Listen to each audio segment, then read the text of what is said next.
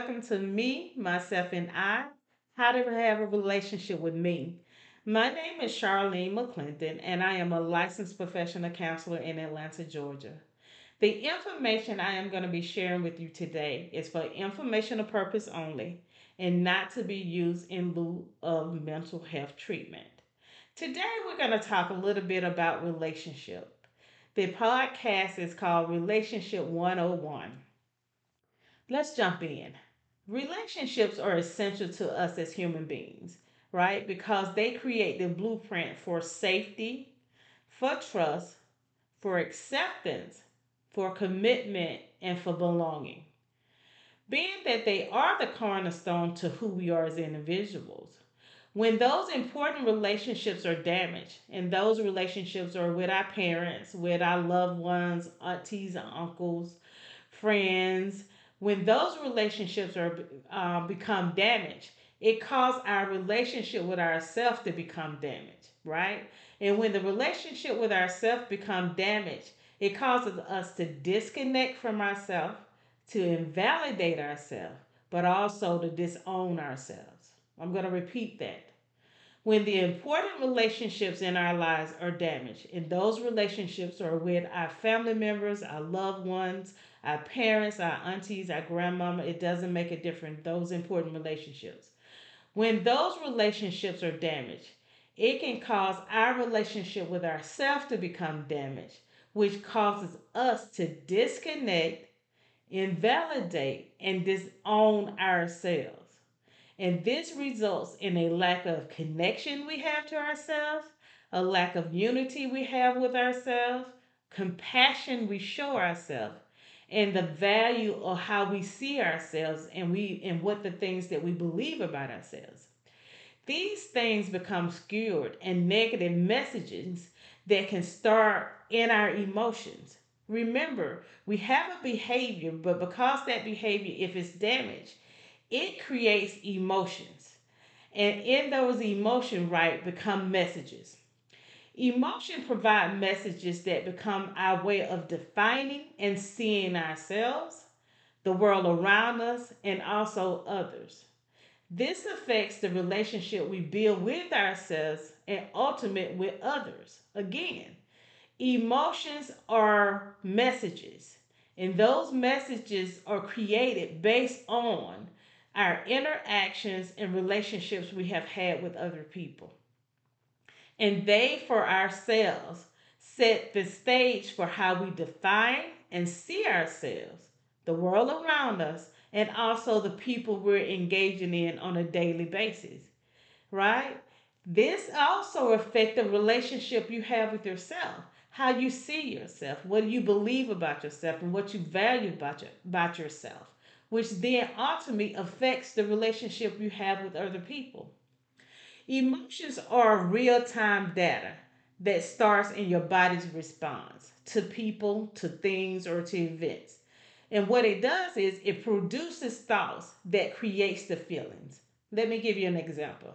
You can be ready to take this big test, and you going in to take the test at school or on a job to elevate yourself, and you start to have butterflies in your stomach. What happens is your body starts to signal to you, okay, something is happening to it. The butterflies is the signal of the body. Then from the butterfly signal the body that something is going on, right? Then your thoughts starts to produce. And the thoughts becomes, I may not pass this test. If I don't pass this test, I won't graduate or I won't get the promotion, which then produces feelings of uncertainty. So a lot of times what happens is our body tells us something is happening with us. And if we're not careful, we're ignoring it because it can be constantly we've ignored our body over time. So then we're not connected to our bodies, which then we're not connected to our thoughts, and then we're not connected to our feelings. So the body has the emotions of discomfort first, right? With the test taking, which trigger the thoughts that the test creates, which then created the feelings. Understand that emotions are raw information that is critical to relationships because it produces messages. whether it's good things or unhealthy things. Your body and emotions signals to you things are going on. They are your first messaging tool to you. So, why are emotions important? I know a lot of times people don't want to deal with emotions. They like, I don't have time for that. But why are emotions important? Emotions help us survive, right? If you're in a situation and your body is telling you something is going on, your instinct is kicking in, right? Your body is signaling to you that this environment you're in, something is happening, right? When you stop to assess what your body is saying, then you start to assess the environment. And then your thoughts kick in. You move yourself into a safe environment. So your emotions help you survive. Another thing, emotions are important because it helps you grow, right? It helps you elevate. It helps you learn new tools, learn new skills. It helps you get on a job and learn a new tool and skill you didn't know that elevates you to another level. Also, emotions are important because it helps you communicate.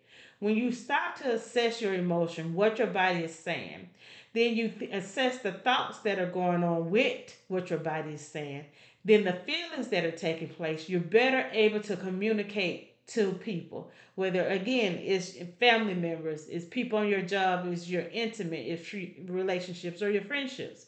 Emotion helps you communicate. Another thing, emotion helps you make decisions.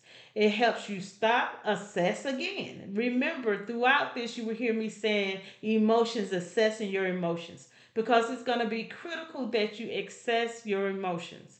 When you stop to assess your emotions, you look at what decision you need to make, and you make the decision based off facts and not what the body is saying, right? Because the body can be telling you that something is happening in due to a situation that is not accurate.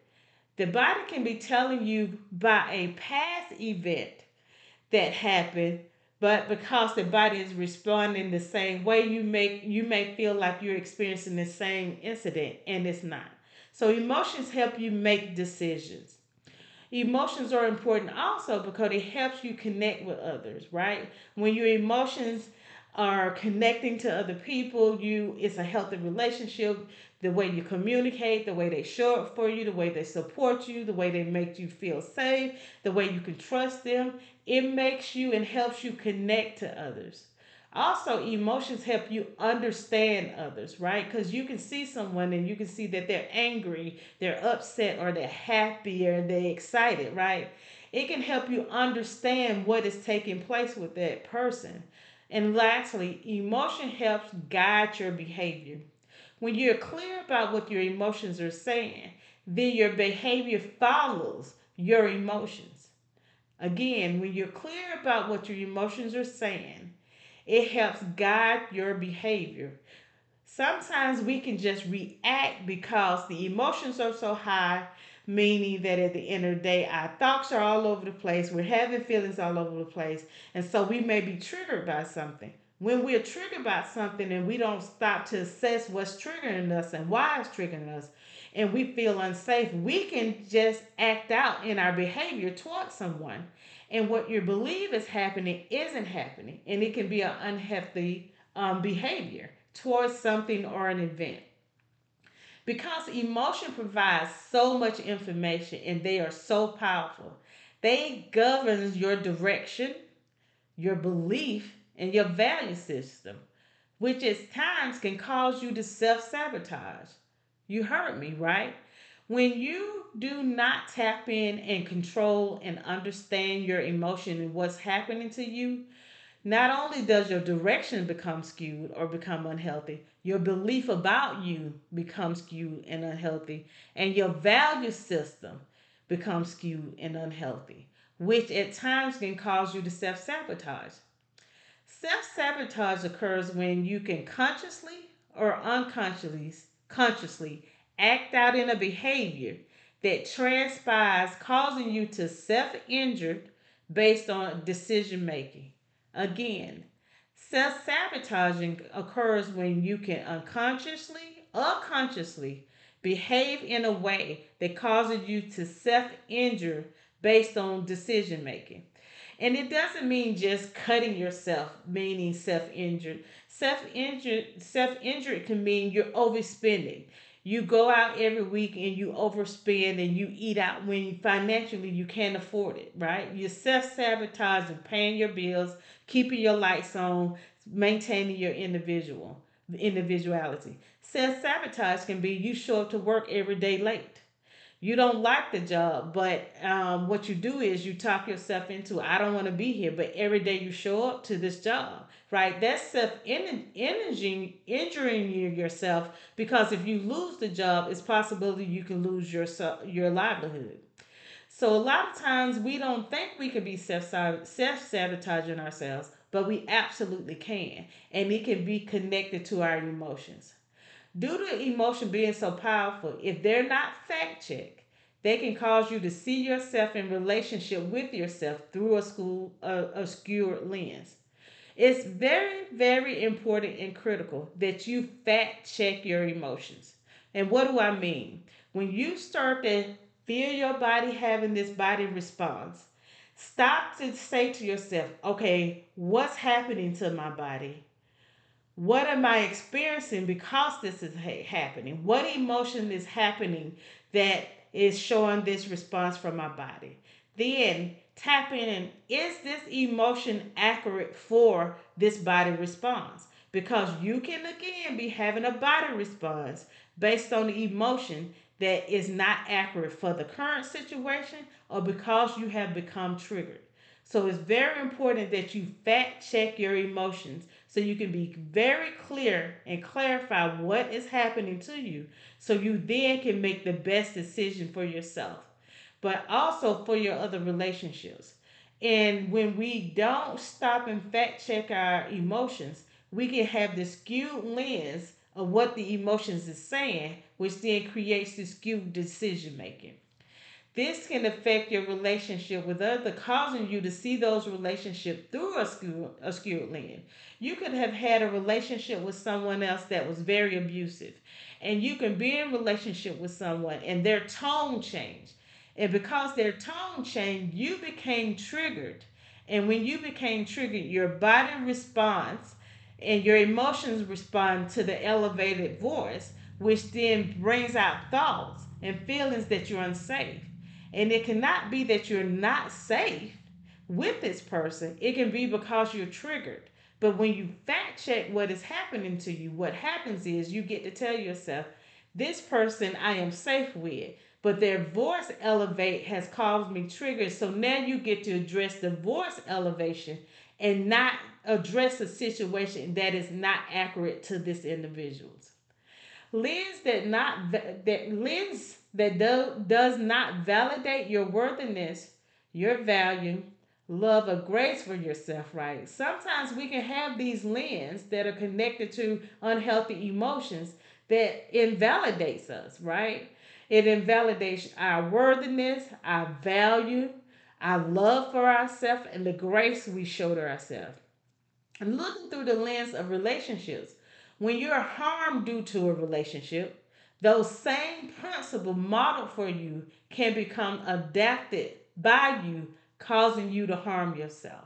Again, looking through the lens of relationships, when you're harmed due to a relationship, those same principles modeled for you can become adapted by you, causing you to harm yourself. So, what this means is you can adapt other people's negative and unhealthy behavior towards you that was modeled for you throughout and over a period of time, that you adapted for yourself, and now you are causing the same harm to yourself. Yeah, it's critical that you learn to create a healthy relationship with yourself, because through your relationship building with yourself, you can find worthiness for yourself and value for yourself, love and grace for the authentic self, right? And then you're able to share this with other people. Keep in mind, when you're building a relationship with yourself, you're learning how to find safety for yourself.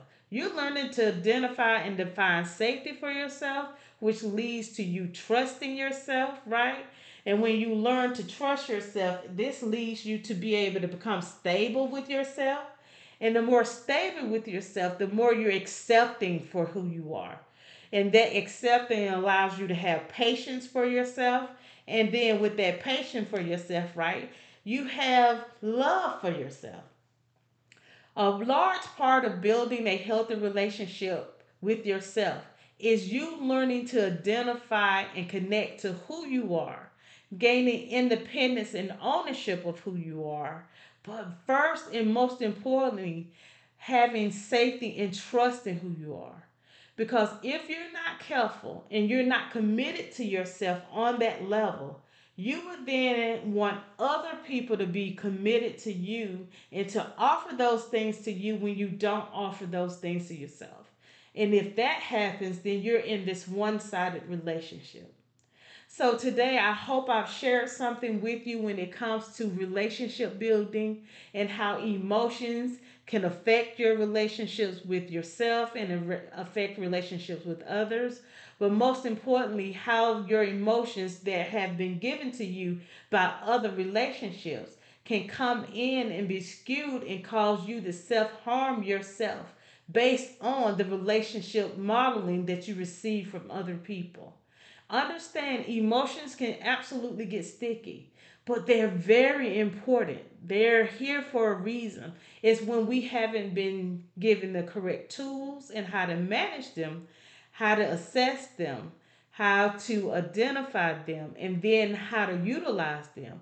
That's when we get in control, can get into trouble where they become our navigation system without any barriers. We want to give emotion burials. We want to be able to say, yes, this is accurate. No, this not. Hey, yes, use this for this. No, this time step back. We want to be able to take control of our emotions and not let them control us and not let them self sabotage us. You know, I love to leave you with a quote, and today I have a quote coming from Clyde McKay.